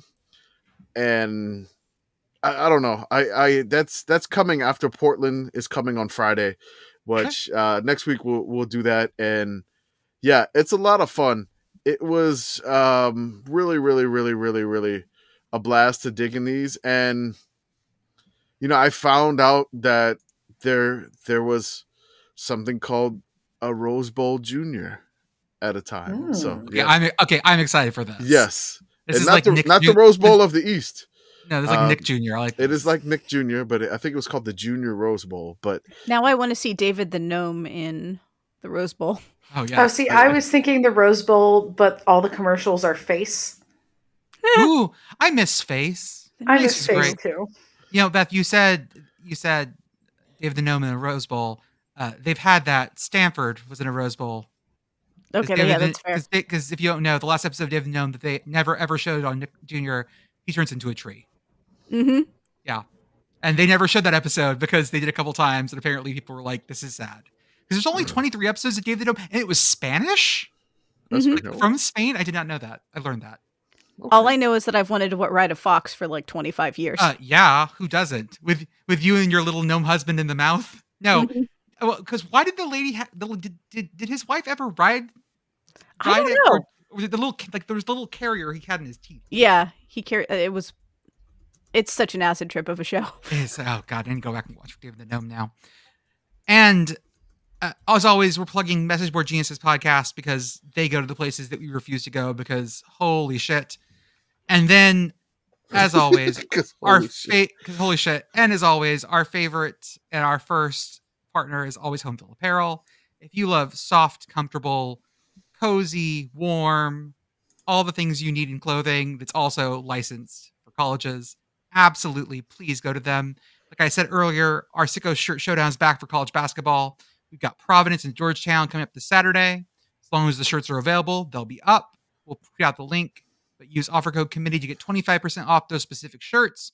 Or if it's your first order at all time at Home Field, use offer code yes, yes, 3 ha's for 15% off as a first-time customer. I feel like half of my closet, it's got to be it's approaching 70% of my closet is home field at this point. And if they keep adding more and more like schools, which I think they have a drop coming up this week for just a refresh of like Kentucky, and there's another school, I can't remember what it is, but there's another one coming for there, and they keep adding crazy schools in the future, which is, yeah, it's going to be fun. Also, if you have the new Home Field app. Oh, I use the app all the time. Yeah, the Home Field app, there is something where if you click on the tab that says schools, at the very bottom, there is something called the T-shirt randomizer. So if you go to Home Field and that's maybe, so dangerous. Maybe they don't have your school. Maybe they don't have your school. Download the Home Field app. They don't have your school. And here at the committee, I can't tell you how many different school shirts that I have. When I go to pick up my kiddo at the school line, I'm sure the parents are like, what college is he wearing today? Mm-hmm. Like I think I wore a Pay Dirt Pete shirt the other day, which is, I mean, it's okay. It's still in Texas. But then today I wore a Wayne State shirt. And then I can't wear my FU shirt for Furman. Nope, you cannot. I definitely not. That is not good at the elementary school pickup lot. Definitely not. Should not. Should okay. Not. Okay. Should I wear the FU shirt with my Do Crimes beanie? Yes. Yeah, okay. Exactly. Congrats, you're that dad. I am that dad. So yeah, if you have the app, and I mean, really, you can't pick a school. There is the randomizer on the app, and if you never bought from Home Field before, you can use the code, as we said, yes, ha ha ha ha, yes, 3 ha's. If I said, I don't know how many I said, but yeah, go ahead and do that. Do the randomizer. It's great. It's a dangerous thing to do, but it's cool to like. I mean, at the committee, we support all the schools. Like we do it all, and I wear all schools because again, they still don't have ULM, but I'm fighting for them to get ULM eventually. So in our second half, we're going on to our new segment, which I really enjoy. Enjoy this one. The worst season of all time for teams who are above 600 on time was WICUAWSIWI 600 at. Wow. And I wanted to do this one. Can we put a like a is it Wario? Waluigi sound. Okay, that's wow. Yes, I got the Waz confused. Beth, I got to get a soundboard. I need a sound effects board. I am canonically the keeper of the soundboard when we get one, Jordan. Yeah, that is true. Okay. I'm warming it up for you. Like, how do we get a soundboard? We'll figure this out. I'll figure out how to patch it into my There's audio line. A number of different ways we can do this. I need a because I don't have a mixer. I'm plugged straight in, so I need a mixer that goes into my feed. That's the problem. Wow. I wanted to do this one because last week we started with Alabama. And I'm working through some issues here. So we are doing the real USC, the University of Southern California. V for victory, fight on Troy, all that good stuff. Go ahead and click on that link, y'all, and that'll take you to my doc that I'm going to work out of. No. I'll keep dropping things in. Why didn't you like? I like how you made the link not clickable. Yeah, man, come on, man. Make the link alive. Nope, not going to do that. Bring the link alive. Make it alive. So make it blue. That's a lot of red. I'm going to need some help from Commish here in a second. I'll tell you why. Oh, that is a lot of because this is a 1 and 9 USC. Okay. And there is a reason for this season being 1 and 9. Last time we talked about Alabama, just like it was a confluence of events that didn't go well, that kind of thing. This was actually a huge confluence. Like it was specific things that happened here. Oh yeah. So 1957 USC. I will read the schedule to you just to start with so everyone has an idea of what we're looking at here. They started the season ranked at 19th. Lost to number 13 Oregon State, number 10 Michigan, Pitt, Cal, Washington State, beat Washington on the road, then lost to Stanford, number 16 Oregon, UCLA, and number 12 Notre Dame. This was a hell of a schedule. Like, this is a rough-ass schedule to start with. Lots of ranked on here. However, there were other things going on. If you scroll down a little bit, we'll talk about some totals, just give you some numbers you're thinking about here. USC scored 13 touchdowns on the season. Their opponent scored 30. That's a problem. SC scored 86 points for the season, including a safety against UCLA. Opponent scored 204. Okay, they got run the fuck over here. The asterisks here make it for me. Oh yeah, 86 asterisk includes safety against UCLA. 204 asterisk includes safety by Michigan. Mm-hmm. Safety alert. The passing game. Well, honestly, SC was a pass-happy team, but it didn't go so well because they threw 182 times, completed 80 of those, and threw 13 to the wrong person. Oh no. Yeah, 44% of the completion rate for 2 touchdowns in the whole season. Okay, that's 2 passing touchdowns the whole season on 13 interceptions. Okay, not great. No. Maybe they were running it better. Maybe the rush offense was better. Not a whole lot. They basically rushed for about 1,400 yards the whole season. Their opponents rushed for 2,400, 1,000 more. This was just a train wreck, but there's a specific why. Let's go the year before. We were under Coach Jess Hill, who's actually the first person to play as both for and coach Rose Bowl champions. And that's a picture of Jess Hill there. He looks like a dude from the 50s. He looks like he's running for office.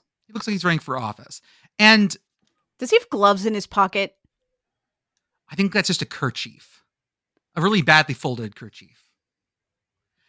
So he might just be a really fancy pocket square. So he resigns in 57 to become AD, and he's AD there from 57 to 72. Why did he resign to become AD? Because shit was about to get real on the West Coast. If you think the Pac-12 dissolving is unprecedented, I have a story for you in a moment. Because the predecessor of the Pac-12 melted down, not along the same lines, but pretty damn close. So, Jess Hill, was he any good? Okay. Took them to the Rose Bowl twice. Won one, lost one.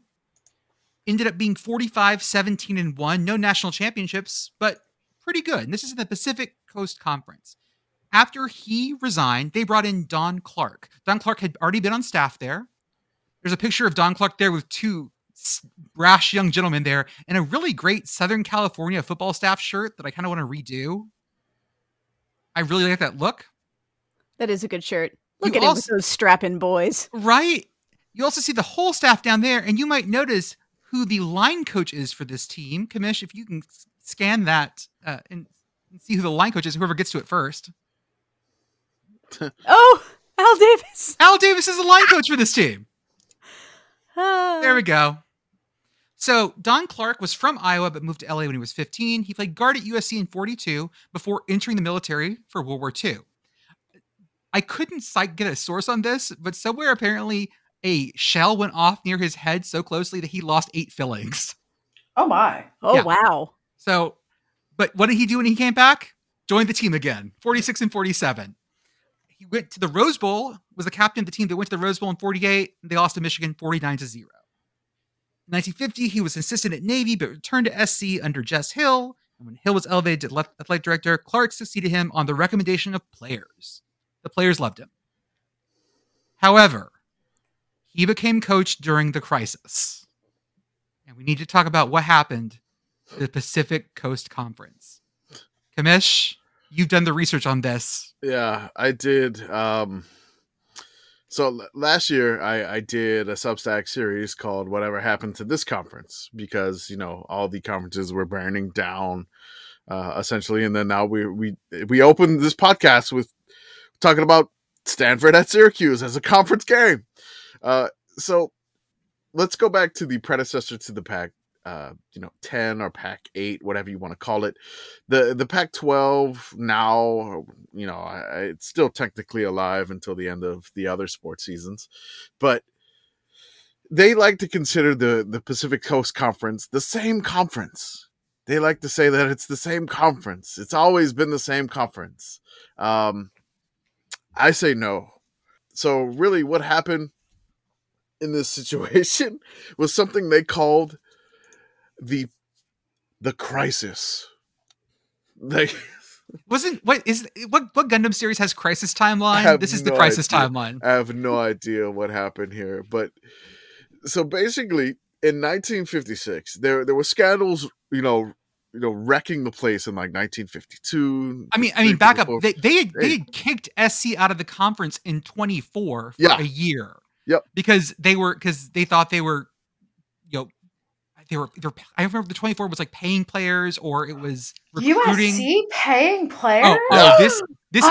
This fucking thing melts down over it. It is nuts. So this, I mean, like basically, here I was hoping they got templed, but okay. USC, no. God, I mean that would be funny. That was a little bit different. No, it suspended USC for like a year from the conference in 1924. Then the conference performed a critical self-study in 1932. They produced a 2 million word report. In fucking 1932, 2 million words in 1932. Yeah. Someone had to type that. No. The report was in 1939, by the way. So that's 15 years later, right? Can we get it on microfiche? Oh, I bet. Jesus maybe Christ. I don't know. Maybe again, the Connor Stallions, manifesto probably has nothing on this 2 million word report. So the Pacific Coast Conference had paid a commissioner, an elaborate constitution, a formal code of conduct, and a system of reporting student-athlete eligibility. After all this happened, basically the guy that wrote the 2 million word report was promptly hired as commissioner, and then he was succeeded by his assistant. So then the conference was racked by scandal in 1951. There was charges made that University of Oregon football coach Jim Aiken had violated the conference code for financial aid and athletic subsidies. So even giving scholarships, yes, was not okay at this point on the West Coast. So because they were academic first. That's the whole point. It was crazy. So after Aiken was compelled to resign, so basically their football coach, they made him resign. Oregon urged the Pacific Coast Conference to look at similar abuses by the UCLA football coach Red Sanders. This is great. We're not cheating. We're not cheating. Somebody else. Look at them too. They did it worse. So this was in 1951, right? When Oregon made this urge. The conference spent 5 years investigating and attempting to reform itself. And then in 1956, the scandal became public. So this is 1 year before the worst team of all time for USC. The scandal first broke at Washington in January 1956. Several discontented players staged a mutiny against their football coach, John Cherberg. What you love to hear is a mutiny. All right. I just want to let you know about this mutiny, whatever happened to this coach, right? Mm-hmm. He was done coaching and like after this, like the mutiny happened, he never coached again. But guess what happened with John Cherberg? I know the answer for this. He became the lieutenant governor of the state of Washington. So yes, we fail upwards. That's right. You fail upwards in the state of Washington. This sport has always been stupid. All right. So after he was fired, the Pacific Coast Conference followed up on charges of a slush fund. I'm like, I love like slush funds. That's, oh man, it feels like a daiquiri. I feel like I'm in Louisiana here. I'm like, throw in some rum and let's give me that strawberry daiquiri slush fund going on. So the Pacific Coast Conference found evidence of the prohibited activities of the Greater Washington Advertising Fund, run by Roscoe C. Torrance. I love it. And then they imposed sanctions. That's in January of 56. In March of 56, allegations of prohibited payments were made by two boosters associated with UCLA. The Bruin Bench and the Young Men's Club of Westwood were published in the Los Angeles newspapers. UCLA refused for 10 weeks to allow the PCC officials to proceed in the investigation. Correct answer. Correct fucking answer. Do not let them in. Don't let them in. Off. Deny it. Get the hell out of here. Whatever. Finally, UCLA admitted that all members of the football coaching staff had for several years known of the unsanctioned payments to student athletes and had cooperated with the booster club members or officers who actually administered the program by actually referring student athletes to them for such aid. Love it. They just broke down. They're like, fuck you, I'm not participating for 10 weeks. Fuck it. And then they're like 10 weeks later, just like, okay, fine, I'll tell you everything. Yeah. What do you want to know? Like, what? Why? So then the scandal thickened as UCLA alumnus and member of the USA Athletic Advisory Board blew the whistle on a secret fund payments in violation of the PCC rules to the University of Southern California players, known as the Southern California Education Foundation. So basically, this is what happened. Washington had a mutiny. Then Washington tattled on UCLA. Oh, sorry, the Oregon tattled on UCLA for like 5 years, along with Washington. Then UCLA was like, I'm not talking to you for 10 weeks. Okay, fuck it, we admit it, but USC was doing it too. Just so amazing. Here was the punishment, though. The punishment was that originally, hold on. There's Go another ahead. one. Let me throw another one in here too, because USC was not done and just accepted their punishment. No. The same alumnus also blew the whistle on Cal's phony work program, known as the San Francisco Gridiron Club, with an extension in the Los Angeles area known as the South Seas Fund. I mean, like, go right ahead. My fraternity house's social fund checking account was called the John Thomas Fund for Wayward Youth. The South Seas Slush Fund. This is ridiculous. So this all happens. This is like up to 56. And in 56, the hammer comes down on USC. And this is like, when I say 56, I mean the summer before the 1956 season. The hammer comes down. This is the year before Don Clark takes over. And they say, if you got paid, you lose an immediate year of eligibility. Done. So, like, right before the season starts? Right before the season starts. Yep. Done. Oh, no. And they say, no Rose Bowl and limiting recruiting. Like, they gut these things. And so I'm going to just read a couple of things from the USC newspaper that took this very, very well. The vengeful god of the Pacific Coast football struck out at the Trojans last week in avenging the wrongdoings of collegiate athlete hiring and sustenance procedures. The godlike PCC faculty committee thumped SC with a murderous blow, perhaps overdue, but a blow was way out of proportion to the crime which was misplaced. In striking out as they did, the PCC declared 42 SC football players ineligible and devastated the university's pigskin program with one pronouncement. Nice alliteration. It was good. I like that. It's nice. The regulation was ridiculous, but that is beside the point. Quote, laws are made to be kept, not broken, and should be enforced. Until the rules are changed, we're all for it. They should be enforced. But is this the way to enforce the law? Interpretations of the code were asked for by SC booster groups, I'm sure, in the past, and the PCC great white fathers oh my God, refused to come out with a clear interpretation of loopholes for playing athletes. Blame the booster groups, blame the university which allows such practices, throw out heavy fines, but for God's sake, don't punish the student bodies and leave black marks on the spirits and names of athletes. It's great. So I'm like, I love the newspaper article, which I don't know if you got into it or not, but it says the 4 PCC Northern Weak Sisters. Yep, I have that.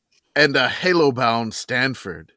Because Stanford was an angel. So this was like SC was SC punished unduly for things other people were doing? Yes. Did the northern schools absolutely want to tell SC to go fuck themselves? Absolutely. Yeah. So this, like, both of these things can be true here. Yeah. It is great.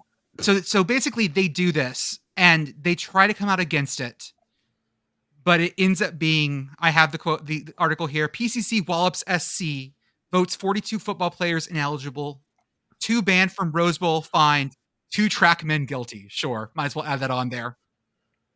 Yeah, the quote is, the 4 PCC Northern Weak Sisters and a halo-bound Stanford joined forces yesterday to kill a motion to restore a half seasons of eligibility to SC and UCLA senior football players. This was later on, because for the 56 season, eventually they got a half season of eligibility back, and that's why the 56 season, they went, I think, 8-2. It wasn't as bad. No. Because they still had senior players that could play a half year. Yep. But then the next one is when it came down. Because in 57, they were going to miss, I think, 16 lettermen. They were down to people who had never played for Troy. Because because they keep calling themselves Troy for SC before. And this is when the big changeover happened too. Because you remember, I said that Jess Hill resigned at the end of 56, like during 57, and became athletic director. And then Don Clark had to pick up this giant fucking pile of mess. The conference itself is still falling apart. Oh yeah, because there's still Stanford and other schools being like, we need harsher rules to make these non-nerd schools like they have to not be as into football anymore. So just think of it at this time that the conference is basically falling apart at the seams. And so this year, USC 1957, the conference fired Vic Schmidt, the commissioner. He had been tasked with cleaning up the conference, and then he imposed sanctions on UCLA, along with USC and all that stuff, prohibiting participation in the Rose Bowl. Then the season after that, after the 1958-59 season, the conference dissolved. So basically, you have maybe like 1 or 2 years left of the PCC happening for this 1957 USC team. The main problem, as the coach said, was the reserves. You can't count on 11 men carrying the load as someone always gets injured or is ineligible because of grades. And so they started looking for junior college transfers. So they start bringing in some people. I would like, if you guys scroll down a little bit, you'll see a hilarious picture of 2 women playing football. Oh. From the article, false prediction, SC won't have to rely on co-eds as many sports scribes predicted when the PCC first lowered the boom. What? Ladies could play football. Why? Okay. Why are men? Beth, we're getting in the machine from Time Cop, and we're going to go back, and we are going to slap the shit out of whoever wrote this article. And then play for USC. Yeah. So, Beth is like 6'7", right? Or 6'10"? Mm-hmm. That's what I said on the last episode, right? So, how did USC itself feel about this upcoming season? Well, the next part is actually from the 57 press book. With 8 of the best combat warriors left behind, the Trojan horse enters an extremely demanding 10-game schedule with a thin, inexperienced group of infantrymen under first-year direction of aggressive Don Clark. Winner of a battlefield commission as a lieutenant in World War II, Clark suddenly finds himself promoted to football general in command of an organization noted for victory, but not figured to produce the same this year. The Errant Eight, which is a great bit of alliteration, who fell under PCC sanctions, would have formed the nucleus of the 57 SC football team. They are fullbacks. Go ahead. Let me give you the Errant Eight, essentially, in this situation. So the ones that are... I mean, the Errant Eight, I love it. Sorry.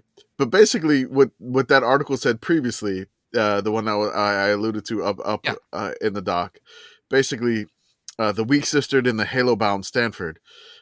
So the faculty representatives from Oregon, Oregon State, Washington State, Idaho, and Stanford. So those are the folks that are good. Wazoo is fine with this, by the way. Wazoo does not give a fuck. They're just happy to be there. Wazoo doesn't care. They're happy to be there. And Idaho is still in this conference at this time. That's right. Montana left a little bit before that. So I believe Montana left in, I think, 48, I believe. Just to be accurate. No, they left in 50. Idaho left in 59. So when the conference dissolved, Idaho got the hell out of there. So yeah, the Errant Eight the Errant Eight got pulled out, and basically they lost all their power. And of course, they had teams like Michigan and Pittsburgh on the docket. So how did this go? We're going to be reading a little bit from the yearbook here. I'll start with Don Clark competes first year as head coach. On February 7, 1957, Don Clark became the 15th football coach in Trojan history, succeeding Jess Hill. Don has a thorough athletic background, having led in all major sports. Led on the 41-foot Trojan Frosh, on the 42, 46, and 47 varsity football teams, winning awards as the outstanding lineman and most inspirational player. Don started the 57 season with a squad depleted by weak sister schools of the PCC, yet did a credible job of preparing them for better years to come. And this is true. By 2 years later, he would go, I believe, like 9-1 and win a Rose Bowl. Yeah. This was a very like not big dip. There was some anger, I will say that, by all these sanctions and stuff, and this led to the dissolution of the essentially the Pac-12. Even though they try to say it's the same, I'm not giving them credit for it.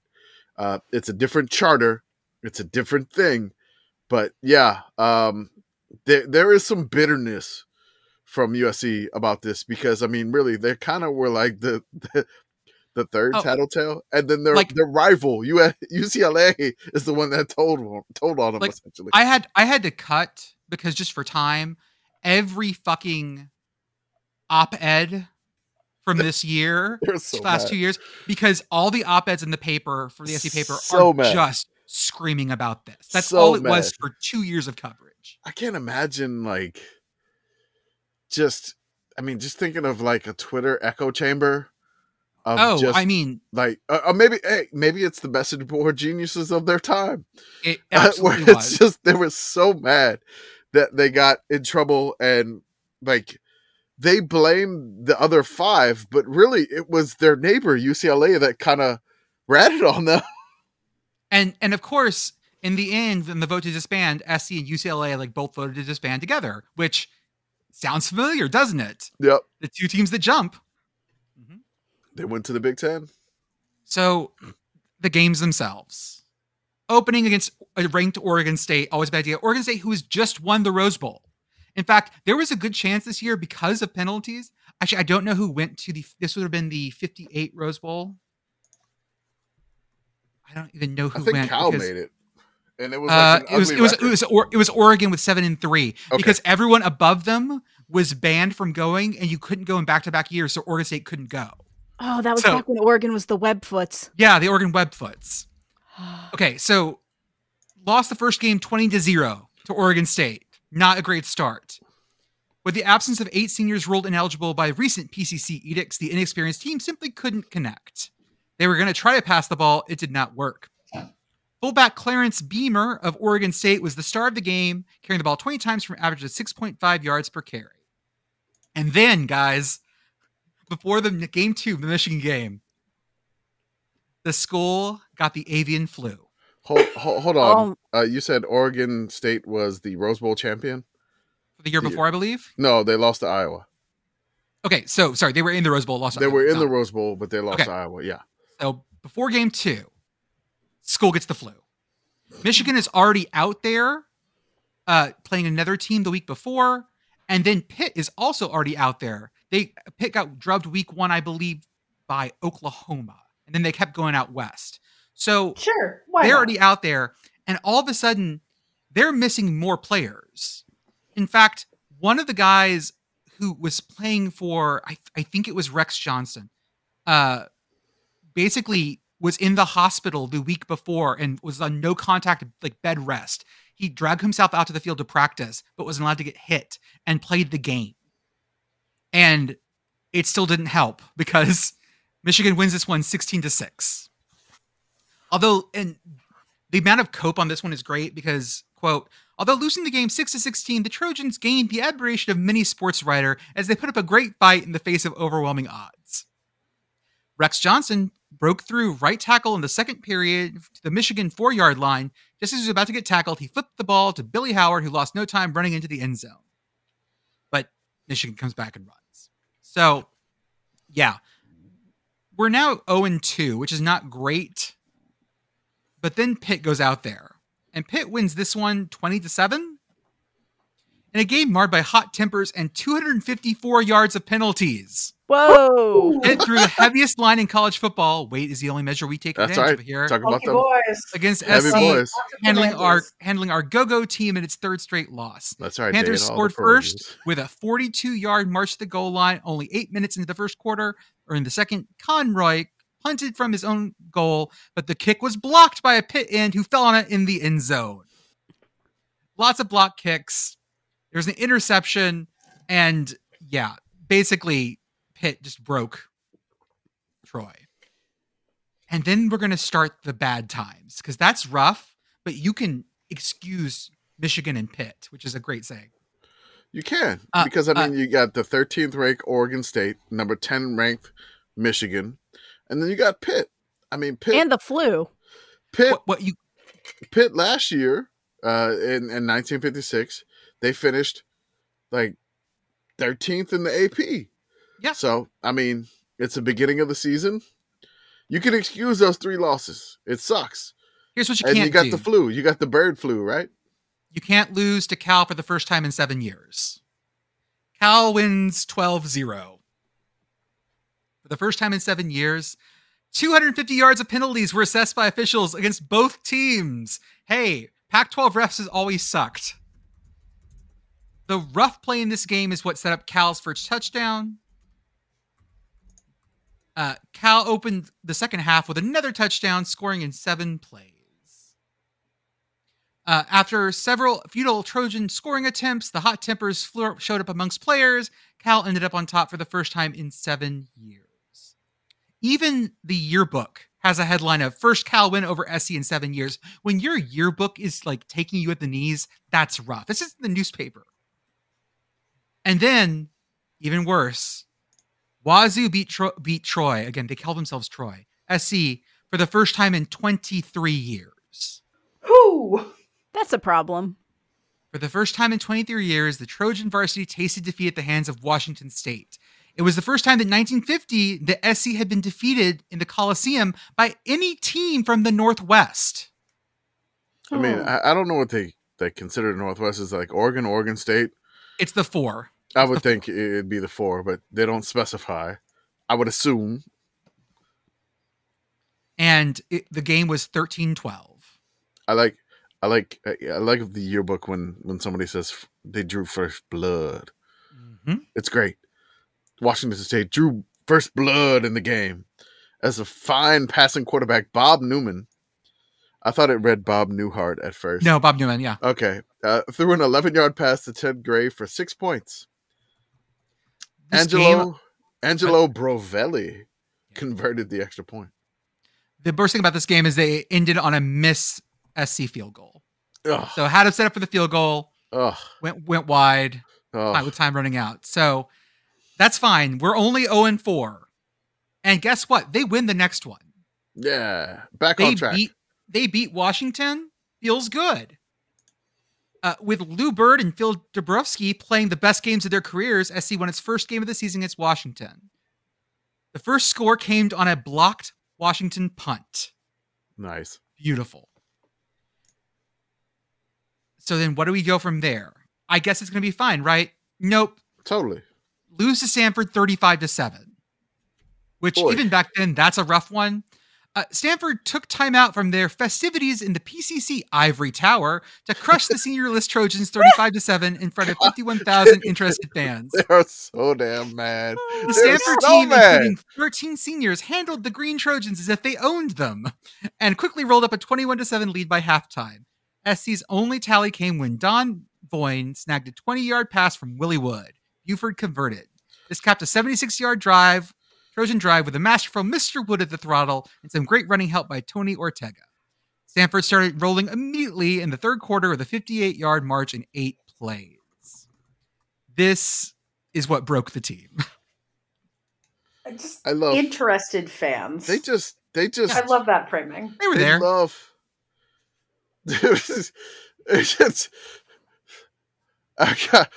Look, as soon as I saw the phrase Ivory Tower, I immediately went to Garth Brooks.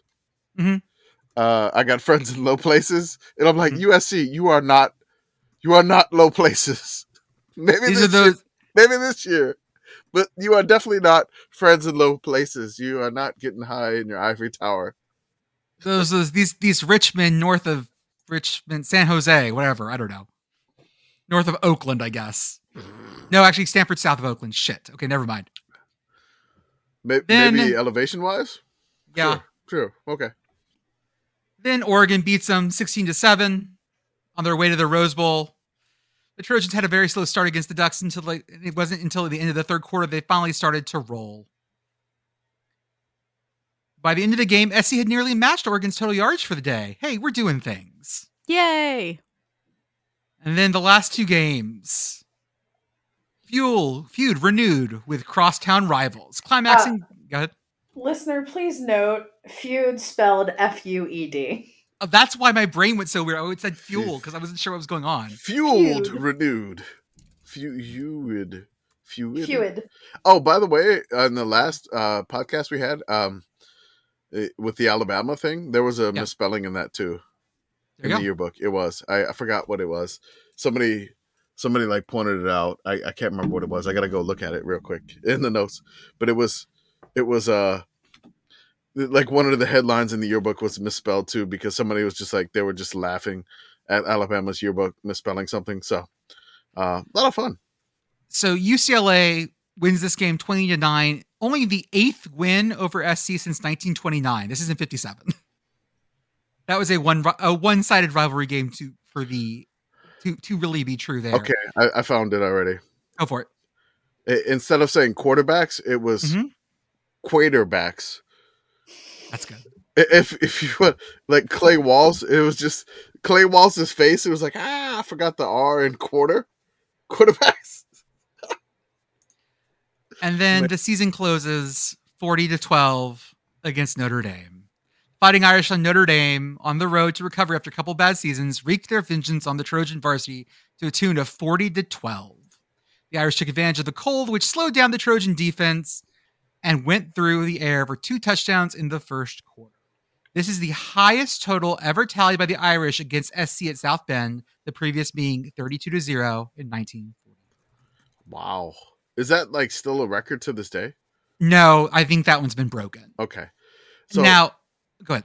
I just wanted to mention that Notre Dame in 1956 was 2-8. Yeah. What were they in 57? In 57, they finished 7-3. Okay. So and they were like 10th overall in the AP. They beat SMU in the Cotton Bowl. 54-21. Good Lord. Okay. So we get to the end of this season and everyone's very understanding of this. Like, again, the anger is not on Don Clark here. The anger is on the Pacific Coast Conference. They hurt us. The Stanford Cardinal getting high in their ivory tower. Right. That they're living in. The weak sisters up north are the ones that got us. And there is a lot of anger here to the point that the conference dissolves 2 years later, like a year and a half later, and reforms as the American Athletics Western Conference, something like that. Let me find the actual name of it before I start talking out of my ass. They reform as the American Association of Western Universities, launches with Cal, UCLA, USC, and Washington as the charter members. Stanford joined during the first month, and then eventually Washington State joins in, and they get to like the 6, and then they start adding in other people. By 64, Oregon and Oregon State come back in, and that becomes the base of the Pac-8 until 78, when Arizona State come in as the Pac-10. This is one where the season itself is interesting, but the stuff before, I think, is more, because we are here like as a conference is imploding, and this school is eating shit because of these like very, I would consider them harsh penalties, especially to levy right before the season starts. Yeah, but I also refuse to feel bad for Stanford, for USC football ever, so I don't care. Oh man, because emotionally, I won't deal with that. I'm trying to figure out like what USC would be drinking instead of where the whiskey drowns and the beer chases. Like, what would it be for like USC instead? Like, you know, because they're back in that day. They're saying like, you know, Stanford's living high in that ivory tower that you were living in. It's like, I do want to share with you guys, and I'll drop it in chat. Maybe my favorite picture I've ever seen in any of these yearbooks. This is from the Cal game. And this is nice. QB Tom Maudlin firing past to Donnie Voyne, and with Tony Ortega having a very timely block. And it is one of the most beautiful football pictures. One, the quarterback is in the air, like almost en pointe, like with a leg out, throwing a pass. The Cal defender has just been trucked and is in the air, falling forward. And it's great. Oh, this is incredible. Yeah, isn't it amazing? They have a larger version. I'll post that in the chat too, because it's so good. It was like the cover of the athletics section. I mean, I wouldn't. Incredibly balletic. Seriously, I definitely Paging our friend Art, but make it sports. Art, but make it sports in 1957. Because here's the cover of their yearbook page for this part. It's great. Like, it is just a beautiful picture. I will say that their photography, folks, were really good. There are some great shots in here that I'll post along with this episode. They had to do something, I guess, to give you the idea about how rough the season was going. I'm going to drop a picture of the crowd from the Wazoo game that they lost 13-12 in the Coliseum. You can see the crowd shot there. Not a lot of people showing up for that one. No. Not at all. I also learned that while UCLA and USC were sharing the Coliseum, because they did that until like the 70s, I think, before UCLA moved to the Rose Bowl, they had first and second scheduling priorities over the LA Rams, which is always good. Oh boy. Yep. So this season, like I said, is not so much as fascinating for what's going on as opposed to what went on off the field with this conference. This is sort of, we see history repeats itself. It's that fucking gif of George Lucas I like to post. It's like poetry. It rhymes. Mm-hmm.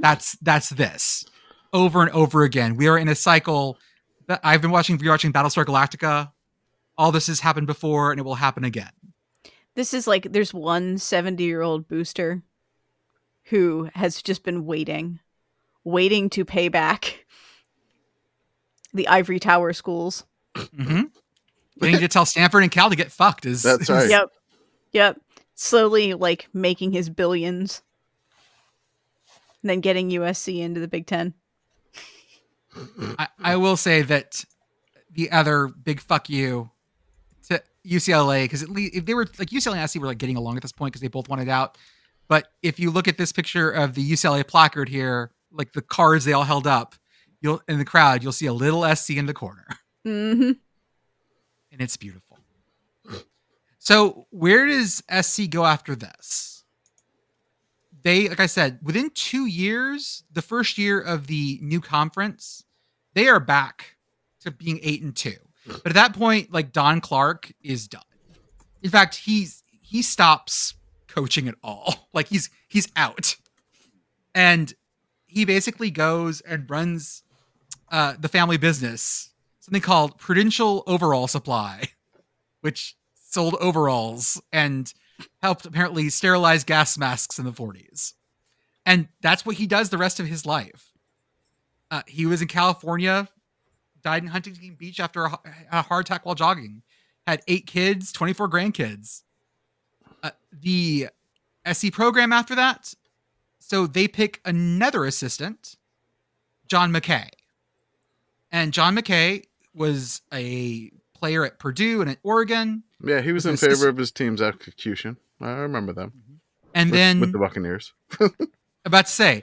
So he coaches at SC for 15 years, goes to 1, 2, 3, 4, 5, 6, 7, 8 Rose Bowls, 4 national titles, and then fucks off to be the head coach of the Tampa Bay Buccaneers. And not the fun Buccaneers, the 70s and 80s Buccaneers. So, yeah, good choice, I guess. Yeah, the John McKay. When asked about his team's execution, he responded, "I'm in favor of it," and that it was the line that Brian Kelly tried to imitate and failed spectacularly when they beat Florida State. Have there ever been fun Buccaneers? Yes, win the Super Bowl. Yeah. Oh, I guess. Twice. I don't know. It's just like, as a franchise, it doesn't strike a lot of confidence. Dude, I look, before the Saints were in the same division as the Buccaneers, I loved like Mike Allstott. Mm-hmm. I mean, for God's sakes, like Mike Allstott on like Madden, just fullback dive and just like plowing people for like 9 yards and ignoring the crap out of my college friends. It was amazing. Those were fun Buccaneers for me personally. There was good times, and then Tony Dungy not so much fun, but otherwise the rest of the Buccaneers pretty fun. This Buccaneers stretch, by the way, the years he was there, he went 44, 88, and 1 for a winning percentage of 33%, which you could do in the NFL back in the day. That was okay. So that is the 1957 Troy Trojans. Troy Trojans. God damn it! They got you. Guys, in all the newspapers, it says Troy. Every single headline is Troy. Sorry, Troy, Alabama. You know. Maybe they were hoping they would get their players back if they were kind of in the witness protection program. I guess, but anyways, this is what happens. I assume that the school newspaper goes on to complain about other things in the future. SC keeps cheating. That's why they win their national titles, because they cheat. All right. I'm kidding. I think I can make this work if you picture the dude as a USC fan. The dude from, the Big Lebowski as a USC fan. That's right. So, I mean, you could change the lyrics where the whiskey drowns. You could say where the white Russians drown and the IPA chases. Instead, they were doing IPAs back in the 50s. Everyone was just drinking whiskey, scotch, martinis, maybe. I mean, what chases a white Russian though? Oh, just like death. You can just say beer. I'm trying to figure out like the best alcoholic drinks that you could ever have in like the 1950s. 1950s cocktails. Yeah, these are all. I am over the age of 21. I am. 1950s. Pina colada, Mai Tai. Oh, this was this Tiki Revival 1. Oh, yeah, this is like Tiki time. Yeah. Okay, so he was absolutely drinking like fucking giant Mai Tais. There's no way he was drinking Mai Tais. It was martinis, and it was just like straight gin. Okay, folks, that's all I got for tonight. I hope everyone enjoyed hearing about the 57 Troy Trojans. I'm going to do this. I really did enjoy listening about the Troy Trojans, Jordan. How dare Stanford be living high in that ivory tower? We will talk to you guys. Because the Trojans got friends in low places. White Russians.